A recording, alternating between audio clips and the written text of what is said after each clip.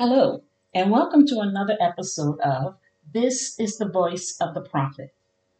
As you all know, the purpose and goal of this podcast is to bring to the attention of Christians the issue of racism in the church and body of Christ. It's not just so that everyone will look at it or so that everyone would just be aware of it. If that were the matter, this venue wouldn't be needed. But it's so that we, as Christians, will confront this issue and stop denying that it's real. More and more, I'm hearing others with their take on the same topic. Last week, I had the opportunity to listen to a series done by Emmanuel Acho. Many of you may have already enjoyed the former football star series entitled Uncomfortable Conversations with a Black Man. And yes, it is about racism. If you haven't heard of or listened to it, then by all means, I highly recommend it. Some of the conversations with the guests he hosted were not only enjoyable, but insightful and fulfilling. The only thing that I might have changed about this series would have been longer episodes. I just wanted more. The conversations held in those videos brought me to a place where I was once again encouraged and inspired to continue my own assignment with this podcast on racism in the body of Christ and the church. That young man was quite successful with his endeavor to bring about conversations, insights, and knowledge that I would hope, although it would be on a much, much smaller scale, to achieve at some point in time through my own production. Emmanuel Acho received many awards for his work, including an Emmy and over 25 million hits within the first week. On one hand, I could say that it's really not about responses, but for me, rather about obeying the voice of my Father. On the other hand, however, although I hear from one or two listeners consistently, as I continue to share and pour out my heart into this work, I still have the desire for outside input, comments, and inquiries that at least would convey a true interest from those who listen. And why is that? Because I believe that if there's at least an interest, even a small one that's real, then perhaps there will be an action on some level in some church that will make a difference. Perhaps the concern and responsibilities in members of the church would become evident and rise up. Sometimes it seems that the boldness and courage needed for members, black or white, to stand up and confront the racism in their mixed churches is just not there. Opposing this issue is something that would have to be done by the leaders of the church or those members who are willing to confront the leadership, not back down and not be intimidated by them on these issues.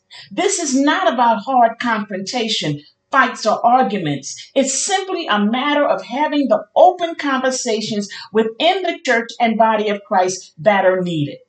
I assure you, if you are someone, black or white, in a church where you know racism needs to be dealt with and you remain silent, the time will come when you will definitely regret it. The issue in the Christian church today cannot remain hidden, ignored, and denied. For many in the body of Christ is as Emmanuel Acho said, and I quote, "You can't address a problem that you won't acknowledge exists." Close quote. It's just not going away on its own.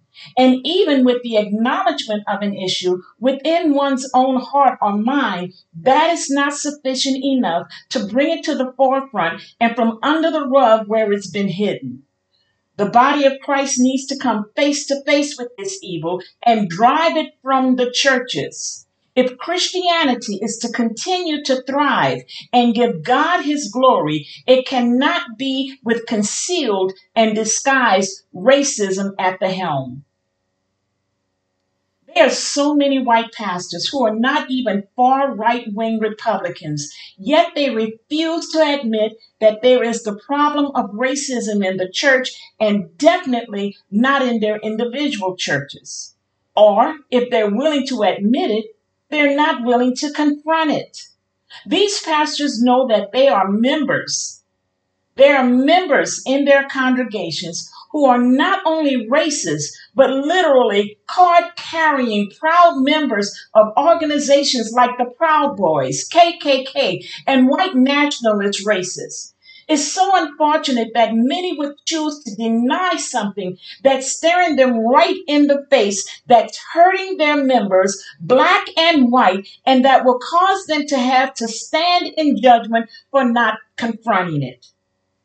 Remaining silent on a matter is not only giving approval to it, it's adding fuel and strength to it. But yet, these pastors remain completely quiet.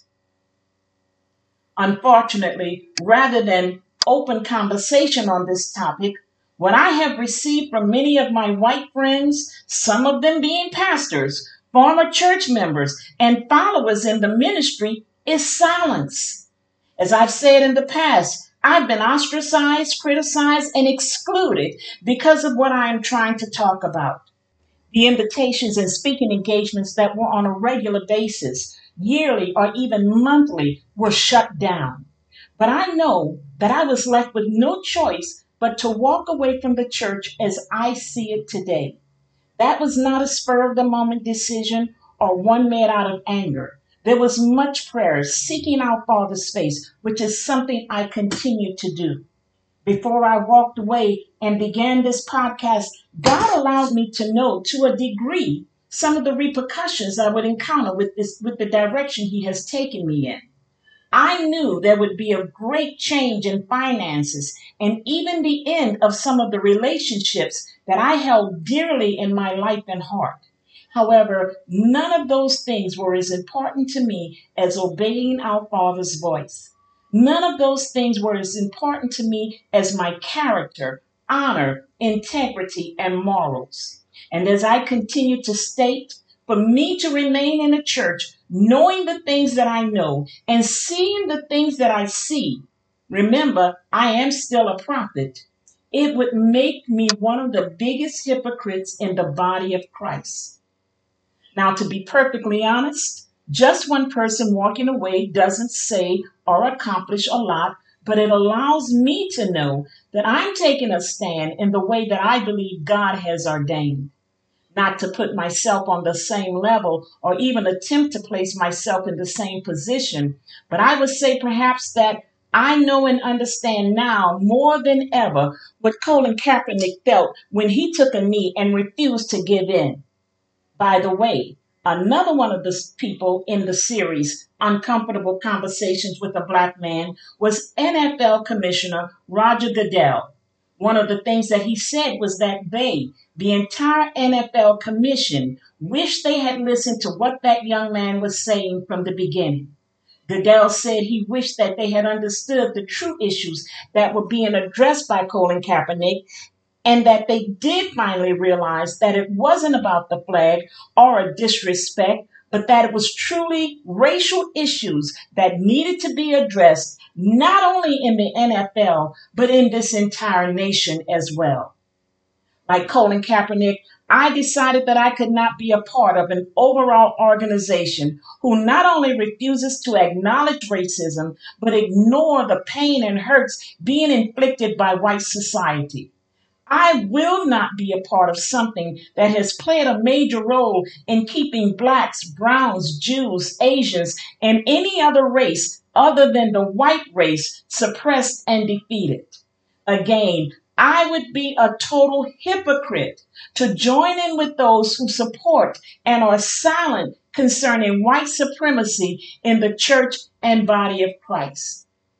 Another guest of the video series, Emmanuel Acho, produced with Pastor Carl Lentz, who is the former pastor of Hillsong Church in New York. Two things that I would like to quote from him is, first, it's hard to listen to a preacher preach if you know that preacher believes in systems that are hurting your people, close quote. I would call that a Selah word. That's something that every pastor, white, black, or whatever race he or she may be, should stop, pause, and think about. I've stated time and again that these are verified statistics, that the younger generations are leaving the church in droves. Why? Because of what was just quoted. They can't listen to a preacher preach knowing that that preacher is a hypocrite. They refuse to listen to a preacher who believes and supports a thing that hurts other people. Young people are equating hypocrisy with Christianity. The second thing that was said was, and again I quote, how can you trust someone who claims to love Jesus and profess to teach me about this man, but you're silent on issues that hurt my people? End quote. Those of you who listen to my weekly editions have heard me say multiple times that what hurts me more than anything else is not necessarily what's being said, but the silence of those who should and could speak up concerning what's being said and done. How can someone who teaches about the love of Jesus see, hear, and know of these atrocities, not only in this nation, but even in the church and body of Christ, and still remain silent? That kind of pain is beyond words. When someone is being hurt and a person they love and says love them sees pain being inflicted upon them, but yet refuses to speak up on their behalf, that hurt causes more pain than the person who's inflicting it. Carl Lentz was asked, why is the white church so silent?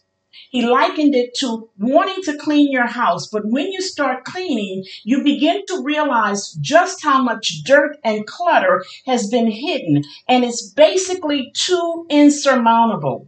It's too much to deal with. The mess goes too far, so they would rather just let it stay hidden. But things can only remain hidden for just so long. No matter how one might try to change a fact, truth remains. Just a couple of weeks ago, in order to satisfy the Texas far-right Republicans, it was suggested that the word slavery be changed to involuntary relocation. Involuntary relocation. That is so ridiculous and so wrong on so many levels. I cannot begin to tell you how many things flowed through my mind when I heard those words. How insulting, how offensive, and undervaluing to our African ancestors who were forced into slavery and death for over 400 years. And someone dares to suggest that it be taught as involuntary relocation? There are no words to express the level of insult and offense over this. No matter how much they try to make the word different, how much they try to make it look different, slavery was slavery. And nothing can change that truth. Of course, that suggestion was rejected. But just the idea is too much to bear. As we move on in this podcast, I want to share one other quote from the episode with Pastor Lentz, which was, and I quote, churches might be one of the biggest propagators of racist ideologies in our country. This is a fact that I have stated from the beginning of this podcast. The blame of racism falls at the feet of the church and Christians. The same question that has been asked over and over for years was asked during that interview. Why do you think churches are so segregated on Sunday mornings? My personal belief and answer to that question is because there is no trust or belief in the white pastors from black and non-white people with what's being taught from the pulpits on Sunday mornings. There was a trust that had begun to increase with black people and their white pastors over the past generation to somewhat of a degree. However, over the past years, with the lack of justified response to the death of so many of our black people, along with the presidency of Donald Trump, what trust was gained has once more been lost. I shared a couple of weeks ago concerning deceit. A lie is different from deceit in the fact that a lie doesn't hurt or cause as much damage as deceit. Anyone can walk up to anyone else and tell a lie. Once the lie has been revealed, necessary measures are taken to deal with it. And basically, the person who initially lied will never be believed by the person they lied to again. The damage was not as great because there was never a trust relationship in the first place.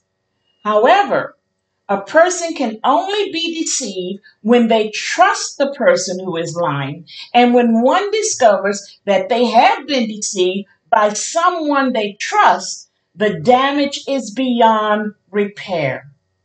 For decades, white pastors have been trusted by their black and non white members only to find out that they were being deceived, lied to, and misled by the person they trusted with their very eternities.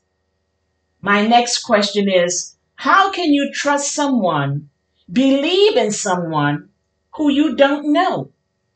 Why should I trust someone who I only see once a week, maybe twice, and only in one particular setting for 2 or 3 hours at the most? In one of the episodes of Uncomfortable Conversations with the Black Man, when interviewing police from the city of Petaluma, California, someone said, and I quote, "Proximity breeds care and distance breeds fear. Proximity breeds care, distance breeds fear. People that don't sound like each other, look like each other, are not close enough to one another." End quote. If you don't have friends of other colors, if white people don't have black friends and vice versa beyond church or work, then you don't have the proximity to other races needed in order to effectively deal with racism. If you're not eating with other races beyond the cafeteria at work or school, if you're not interacting with them beyond church or running into them at the grocery or the gym, then you're not in enough proximity to one another, even if you live next door. And many white Christians want to keep it just that way. Let me be honest. There are some black and white people that I don't want to be friends with either. But it's not because they're black or white. It's because of their character. And that character is the one that I know they have because of some interaction with them personally and not just because of what I heard. When it becomes because of what was heard or thought or even taught about an individual and not because of personal interaction is when it becomes racist and prejudice. And this is what's seen and experienced every Sunday in just about every interracial church across this nation because of what has been heard, taught, and believed for centuries. Not because of personal experience or interaction, racism is accepted and embraced by diverse races and believed as true. Mistrust of whites was passed from generation to generation of blacks because of what slaves endured from their masters. White people were not to be trusted, believed, or relied upon. Of course, we know the lies that were passed on in white generations concerning blacks. The story portrayed about blacks in the movie Birth of a Nation, where white men in blackface terrorized white women, was accepted and believed as true by some whites even until this day. Therefore, proximity, physical nearness were opposed, denied, and rejected until the Civil Rights Bill was passed. Of course, now we can, for the most part, go wherever we like, and that includes church. However, for many in church, church is about the farthest it goes. After church fellowship, there is no further relationship for the members to truly allow one another to see and experience the lives of their counterparts. So your black church member lives in an area, a neighborhood that white church members would never want to live in. Yet, if you really want to understand and know more about your Black members, visiting them in their homes or inviting them to your home would be the only way that would happen. Someone said in one of Mr. Acho's videos, and I quote, "In order to stand with Black people, you must understand the pain of Black people," end quote. And let me say that if someone were to choose to visit a member of their church that's of a different race, it cannot be done with a spirit of judgment. It's to be done to learn more of who that person is. It's to develop. Again, I use the word proximity that will allow for a closeness to develop not just physically, but spiritually and emotionally as well. I remember a dear pastor friend of mine laughing about an experience that he had and some of his Black female members when they went shopping together. This wasn't during a Christmas or summertime project for the church. It was just out having fun. The relationship that he has with his members, Black and white, is solid. I've seen them eat together, travel together, and there was a time during an emergency situation that they actually had one of their Black members live with them. He was not and is not afraid of him or his family being close to them in the church as well as outside of it.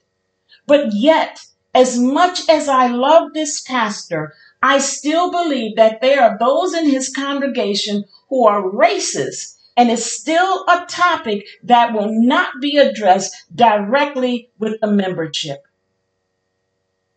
In closing this segment, I would like to use a quote from the show when Matthew McConaughey was a guest. One of the things said during the conversation was, whites and Blacks all have it hard, but whites have never had to have it hard because of the color of their skin. Close quote. Again, I must say Selah. Pause, think, and consider what was said. White people will never understand the pain of Black people if they're not willing to know Black people, and they will never truly know Black people if they don't spend time and build relationships with them outside of the four walls of a church, school, or office where they feel comfortable and protected from what they have been taught, believe, and assume about other races.